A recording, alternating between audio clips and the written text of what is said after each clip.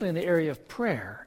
And so we begin this evening with Psalm 4, which is a evening prayer. And it speaks about the place of prayer even in times of struggle. And so it says this: "Answer me when I call to you, my righteous God. Give me relief from distress or from pain. Have mercy on me and hear my prayer. How long will you men turn my glory into shame?" And we'll talk about that later, how men try to turn our glory into shame. "How long will you love delusions and seek false gods? Know that the Lord has set apart his faithful servant for himself. The Lord hears when I call to him. Tremble and do not sin. When you are on your bed, search your hearts and be silent. Offer the sacrifices of the righteous and trust in the Lord." Many, Lord, are asking, "Who will bring us prosperity?"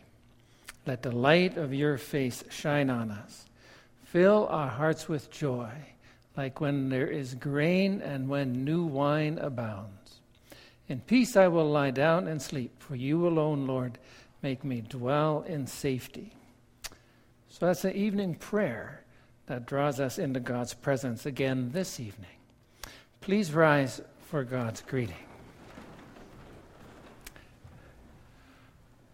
Our gathering in God's presence is a confession in itself that we look to the Lord our God as our help and strength. He comes to be with us. He greets us this evening, saying, "Grace to you and peace from God the Father, through his Son, Jesus Christ, and the comfort of the Holy Spirit. Amen." We also want to confess our faith using the words of the Heidelberg Catechism, where it speaks about prayer. So Lord's Day 48, and beginning with the second petition. So this is our confession in response to the question, "Your kingdom come." What does the second petition mean? Your kingdom come means, rule us by your word and spirit in such a way that more and more we submit to you. Preserve your church and make it grow. Destroy the devil's work.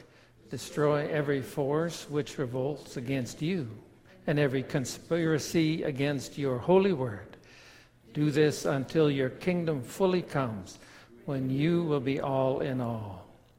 And also Lord's Day 52, the sixth petition, question answer 127, where it says, "Deliver me from the evil one." What does the sixth petition mean? "And do not bring us to the time of trial, but rescue us from the evil one," means, by ourselves we are too weak to hold our own even for a moment. And our sworn enemies, the devil, the world, and our own flesh, never stop attacking us. And so, Lord, uphold us and make us strong with the strength of your Holy Spirit, so that we may not go down to defeat in this spiritual struggle, but may firmly resist our enemies until we finally win the victory. Very good. You may be seated. And we'll come back to those aspects of the Lord's Prayer in the message and our reflection on God's Word. We have opportunity to bring our offering at this time for the work of the GEMS ministry.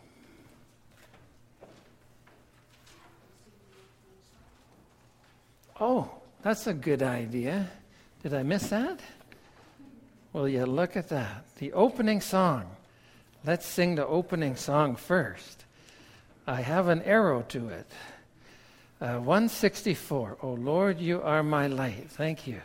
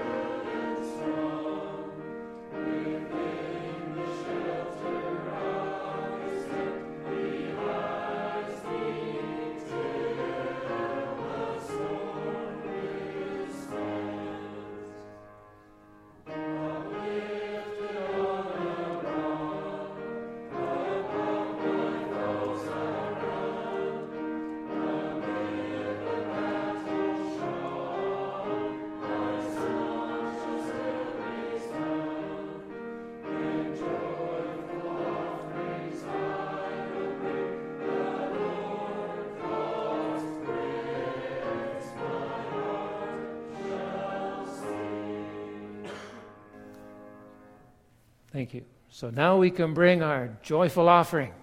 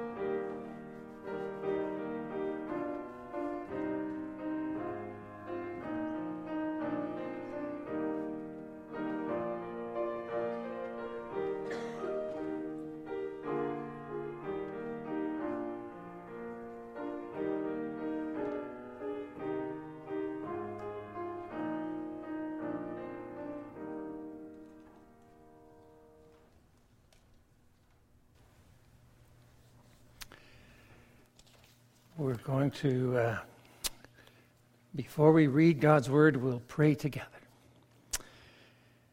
Heavenly Father, we thank you that we can come with our songs, with our offerings, and also with our hearts ready to learn again what you have to say to us. We thank you that we have, through the weeks and months, reflected on the prayers, the great prayers of your people, of great people, of people like Abraham and David and Solomon, and that today, as we reflect on prayer of a very ordinary person, a very unknown person even, Lord, that you would also speak through that prayer into our hearts the truth of our praying to you as one people you know and people you love and people who seek to serve you.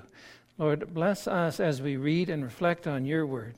And we pray that you would be honored and that your kingdom would come in and through it. In Jesus' name, amen.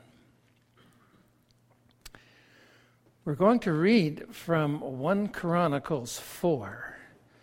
1 Chronicles 4.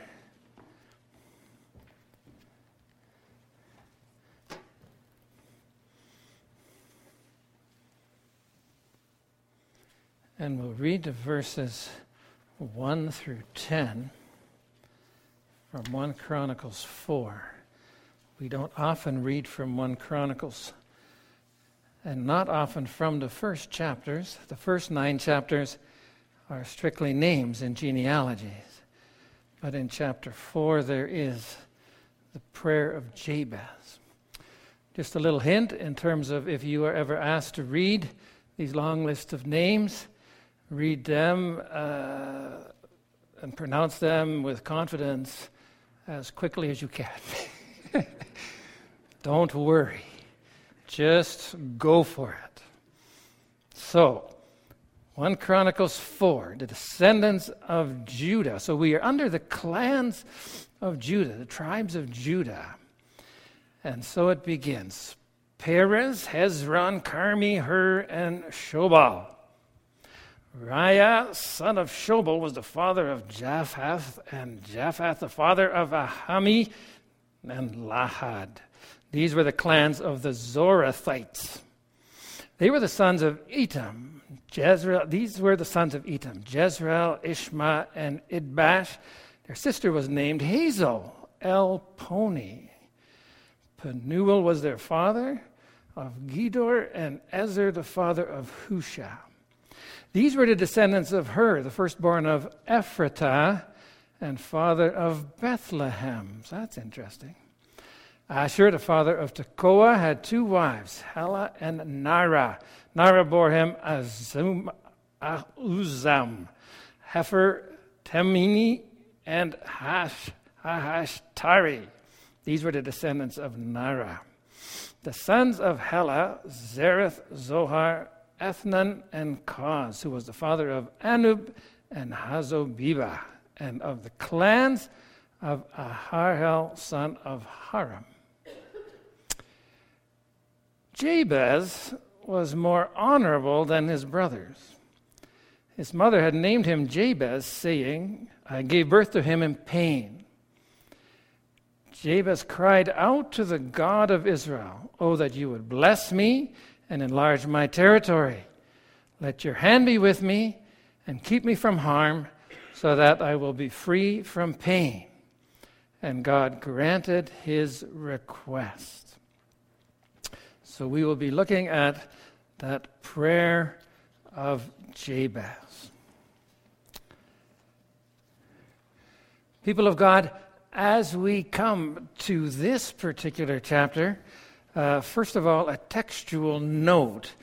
What we are dealing with here in 1 Chronicles from chapters 1 through chapter 9, so 9 full chapters, is all these names, all back and forth, descendant, descendant, descendant. So 9 full chapters. And then all of a sudden, right in the middle, you have plunked this prayer, this note. And you might think, too, how odd is that? How unusual is that? Actually, in the history of the time, in the history of writing these genealogies and where they find them in other places, it is actually relatively common that they'll be going on about things and names and people, and then all of a sudden there'll be something like this. So it's not unusual in that sense.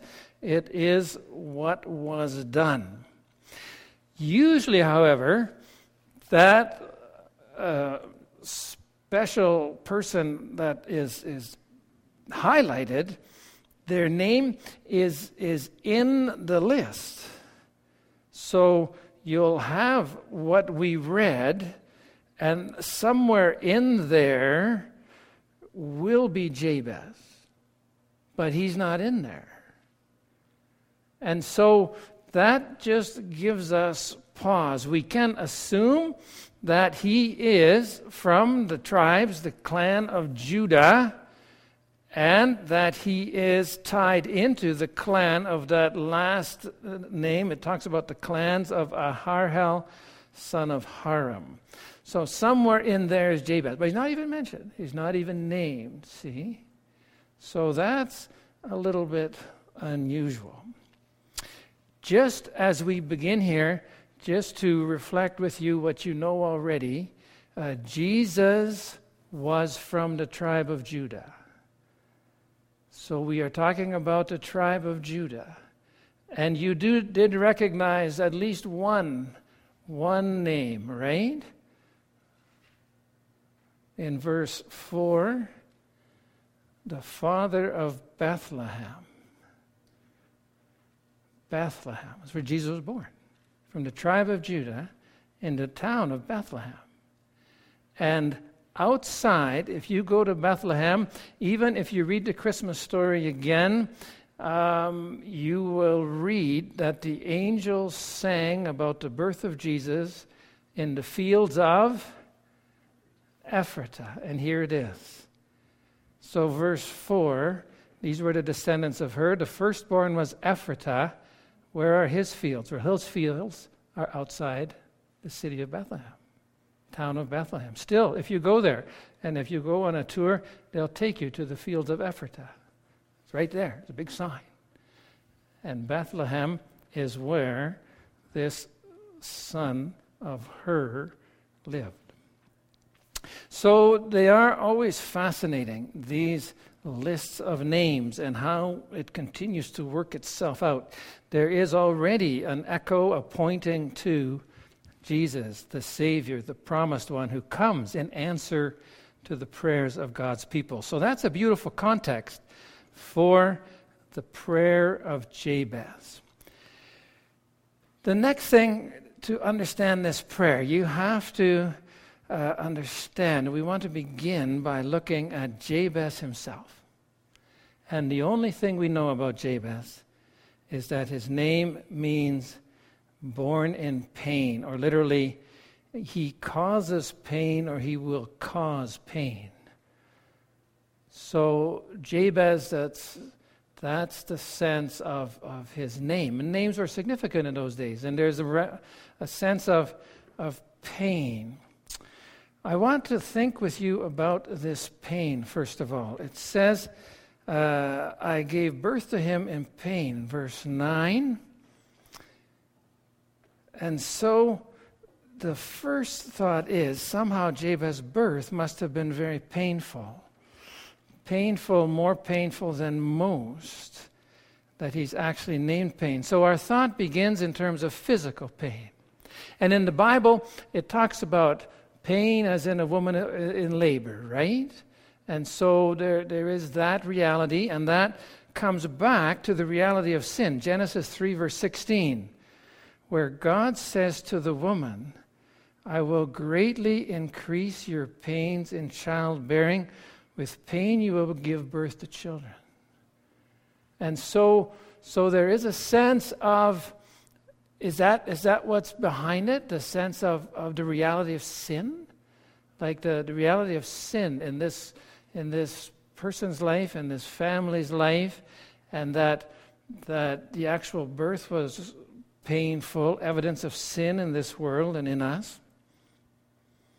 There is that reality. I gave birth to him in pain, recognizing the curse, God's curse on us, on him, on all humanity under the fall.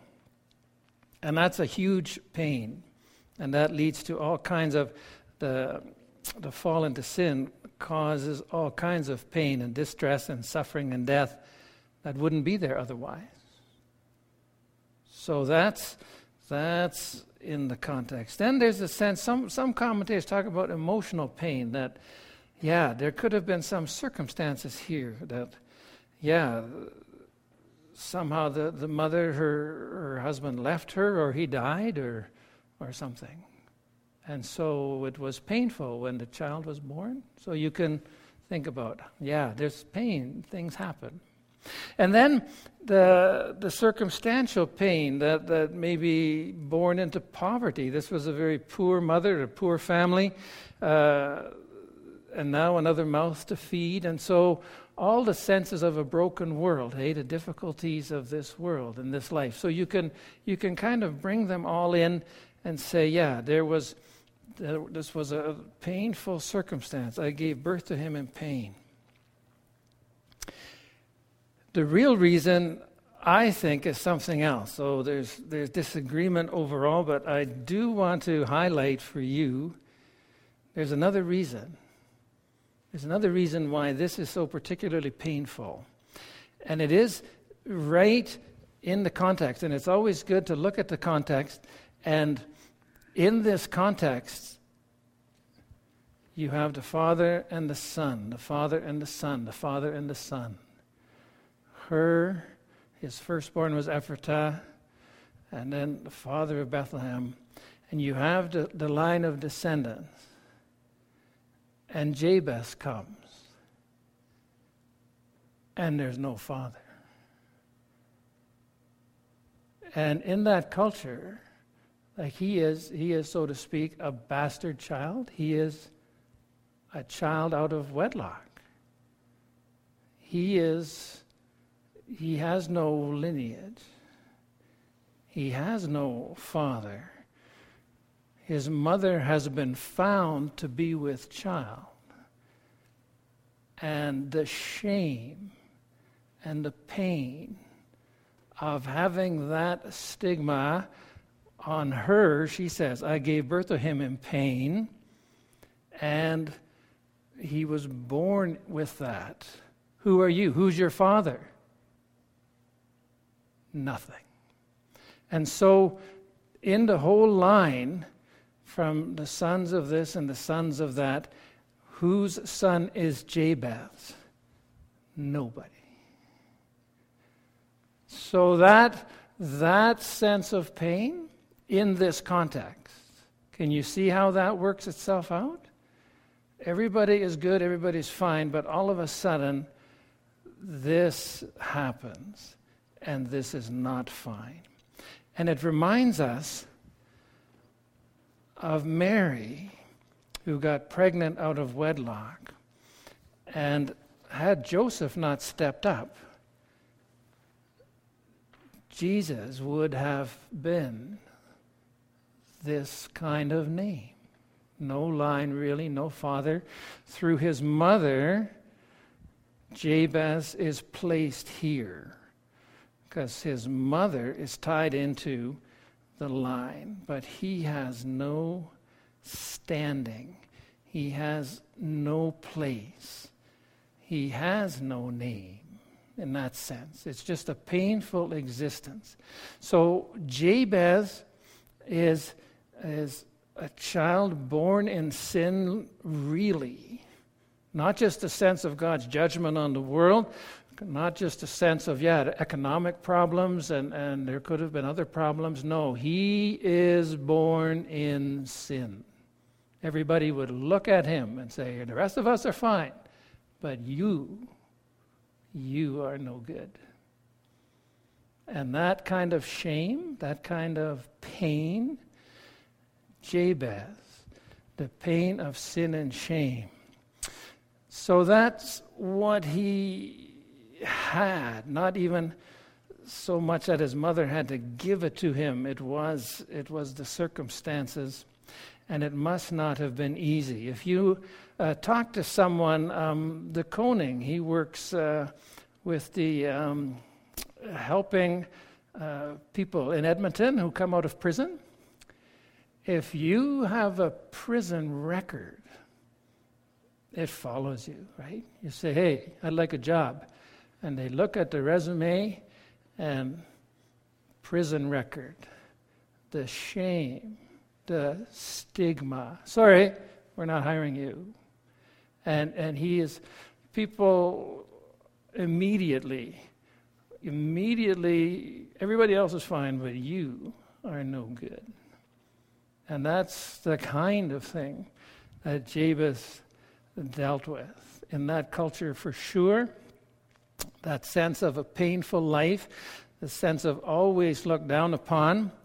And when you think about his prayer, at the end of his prayer, 1 Chronicles 4 verse 10, he prays that he would be free from that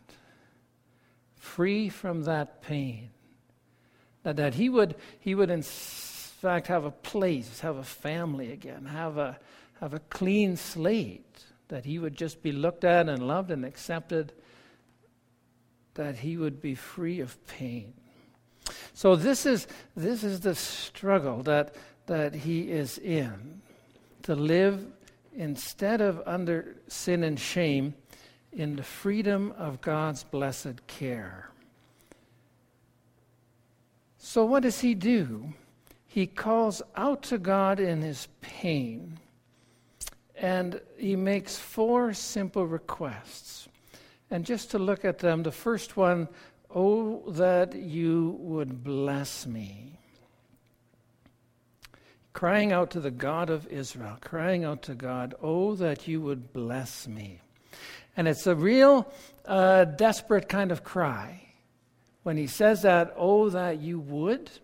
Some translations are, bless me indeed.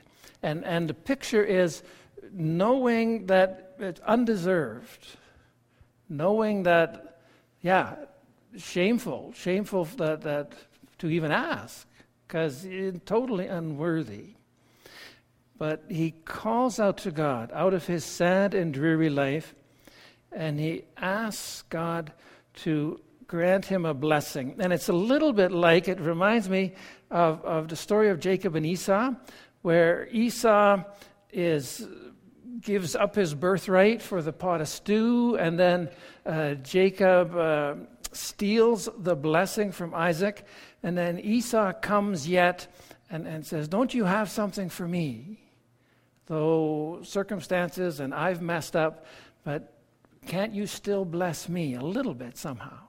So there's that kind of sense behind what he is asking. To ask God for his blessing, to ask God for his favor, to ask God to take the sin and the shame away.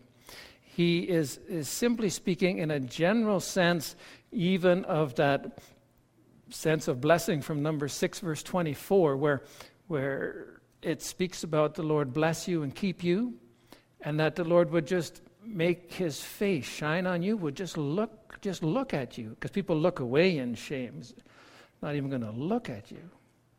And so that God would just look at him is the sense, that God would turn his face towards Jabez again.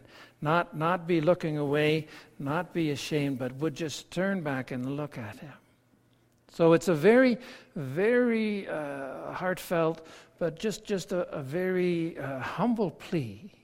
It doesn't give a long list of things either. Just that you would, God, turn to me again, though I am completely unworthy. So that's really where the prayer starts. Then the second request, a simple request, a little more specific. He says, enlarge my territory. This is a record of the people of Israel as they are going into the promised land. And so they are taking territory, and they are given territory. And families were given territories. Bethlehem was given the area of Bethlehem, that town, and Ephratah was given the fields outside. And if you read how all of the territory is divided, from bigger tribes down to families and clans and down to individuals. And so there is here a sense that Jabez, through his grandfather, through his mother somehow, that he maybe has a little place, a little land, and that he might have a little more. That sense of the land as a gift from God and the land given to God's people. Now, there's also the sense that the land was divided up, and as each clan received it, then there was still more that could be taken. So in the different areas, if you read about how the land was divided, then the areas were conquered and the people settled, but then there was more. In Canaan, there was more that wasn't conquered yet, and that the people should have gone forward. And there is a sense of Jabez thinking too, if we do go forward, if we advance to the full borders of the territory that you want to give us. And so the idea is that God would make that possible. That God, in our sense, it wouldn't be so much specifically land, but that it would be our influence, our ministry, so to speak. That we would take more territory for the Lord, that we would claim more for the Lord. So like asking for an opportunity to witness to a neighbor or a friend, or to touch more lives for God's glory. It's that kind of prayer, that though Jabez is unworthy, still that God would bless him by giving him opportunity to honor God in his life. So that's the sense of expanding territory. It would be in our day to say too, God, give me a more ministry opportunity, another opportunity to serve you somewhere. And to be open to that, and to ask God to say, how can we do that? And it does remind me when we started Circle of Friends, and thinking too, how would we do that? And what would that, and that was really a new territory at that time. You think, how can we actually feed people? And how can we actually get them to come? And how can we actually keep that going? And it was all seemed to be beyond. And yet, just prayerfully and step by step, to enlarge the territory, to give God's name and presence more place to work. And so that's a beautiful prayer, both personally and as a church. Now notice that this sense of God, that you would bless me and enlarge my territory, there is a sense of your kingdom come out of the Lord's Prayer. And so that picture of Jesus' kingdom continuing to come, continuing to make itself known, continuing to move out and to address different areas. So that's really a New Testament sense of this prayer, that we would pray sincerely, Lord, your will be done, your kingdom come, your influence in this world, that would continue to grow and spread. And that's a mission kind of vision, that's a serving kind of vision. The third request in the short prayer is, let your hand be with me.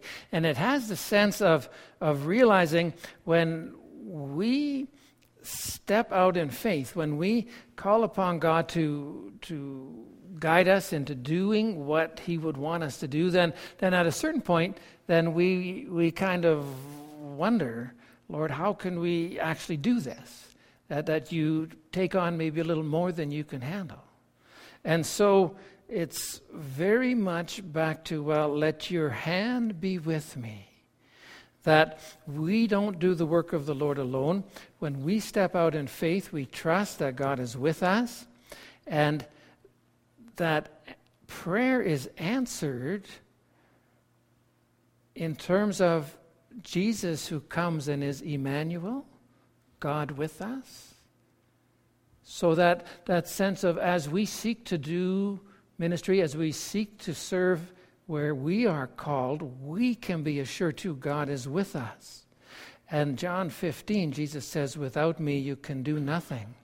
And so there's a sense of our prayer too, as we go forward in faith, then to call upon the Lord to be with us. That God's blessing as we move into new territory, feeling maybe overwhelmed, afraid, or worried, and we come back to the sense we need to pray in dependence on Jesus, to walk with him hand in hand. And yeah, I have that all the time, generally in ministry too, as things come up and you wonder exactly how to proceed, and you wonder, how should we do this, both individual cases or as a church? And then the prayer comes back, Lord, you have to be here. You have to help us.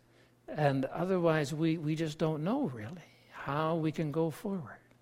And so that's really the heart of this prayer too. And so we are looking again at office bearer nominations and how to work that out. We need prayerfully to trust God's leading and to call upon him to work in all of that again. And our prayer is always, let your hand be with me, holding me, guiding me, showing me the way. And God is faithful, and he answers our prayer. We see it, an example from the New Testament where the disciples are just after the resurrection, and they have seen the risen Lord, and they're going forward just trying to comprehend Jesus is alive. And then when the day of Pentecost comes and Peter stands up and he preaches that sermon to the people gathered there, and you wonder on the one hand, what is he thinking? Because he's preaching the message of Jesus to the people who have crucified him. And so the actual sense of, well, this is maybe not a great idea. This is likely not going to be terribly helpful. And yet, going forward, trusting in God, 3,000 respond. So that sense of God expanding the territory, because God is with his people as they go forward in faith. is very much the picture here in this prayer as well. And finally, when he says, keep me from harm or keep me from evil. And that comes back to the reality that when you do seek the Lord's blessing, when you do step out in faith, and as you go forward, that you are taking the territory of someone who's not willing to give it up. And that's the devil. That's Satan. And so as the kingdom moves forward, then the devil pushes back. He is not pleased. And so he wants to harm God's people as they go forward. God in Jesus is invading and taking back what was lost, but you recognize stories come up about people in faith, people in ministry, and they're doing good things, and then all of a sudden there's a scandal. Something comes up. A program is going, or a ministry is going, or an outreach is going, and then all of a sudden one of the leaders is caught in some kind of sinful activity, and everything collapses, and everyone leaves, and all is lost. And so you have that sense of, as we go forward, we say, keep me from harm. May our witness be pure and true. And you think of Billy Graham through all the years, and never faltered, hey? And you think, man, had he faltered too, that whole side of things would have collapsed. And there are stories of that reality. So to be aware of that there is the effort of the evil one to undermine the work of God as people go forward in faith. And so we need to pray, just like in the Lord's Prayer, lead me not into temptation, but deliver me from evil. So that's why we looked at that in our confession, that we go forward recognizing the evil one is always ready to drag us down, but that we put our hope, our trust in God to protect us, to keep us from harm. So that's the prayer. Notice at the beginning of the prayer, 1 Chronicles 4, verse 9, it says, Jabez was more honorable than his brothers. That gives, again, a hint that he was born in dishonor. He was not born in honor. He was born in dishonor. But he was more honorable than his brothers because he is seeking to honor God in his life. That's what he's trying to do here. That's his prayer, that God would be honored in his life. And that's the Lord's Prayer as well. Our Father who art in heaven, hallowed, honored be your name. And if that's our prayer, to honor God's name in our lives, then indeed we will be blessed. And it says that God honors Jabez here by answering his prayer. So when we ask too that God be honored and glorified in our lives, then just like Jabez, God will answer our prayers. Because it's his honor and glory that we are seeking to lift up. And then we will be free from the pain of sin and shame. Then our life will be our life will stand out in terms of seeking to honor God. So we make it our prayer too to do that. The prayer of Jabez, we can make it as our own. And I wanted to conclude by asking you to join me in saying the prayer of Jabez together. I have it here, 1 Chronicles 4, verse 10. Let's say it together. Oh, that you would bless me and enlarge my territory. Let your hand be with me and keep me from harm, so that I would be free from pain. Amen. Okay, we're going to sing some songs in response, and Debbie is going to lead us in some songs of praise. And we have? Maybe not.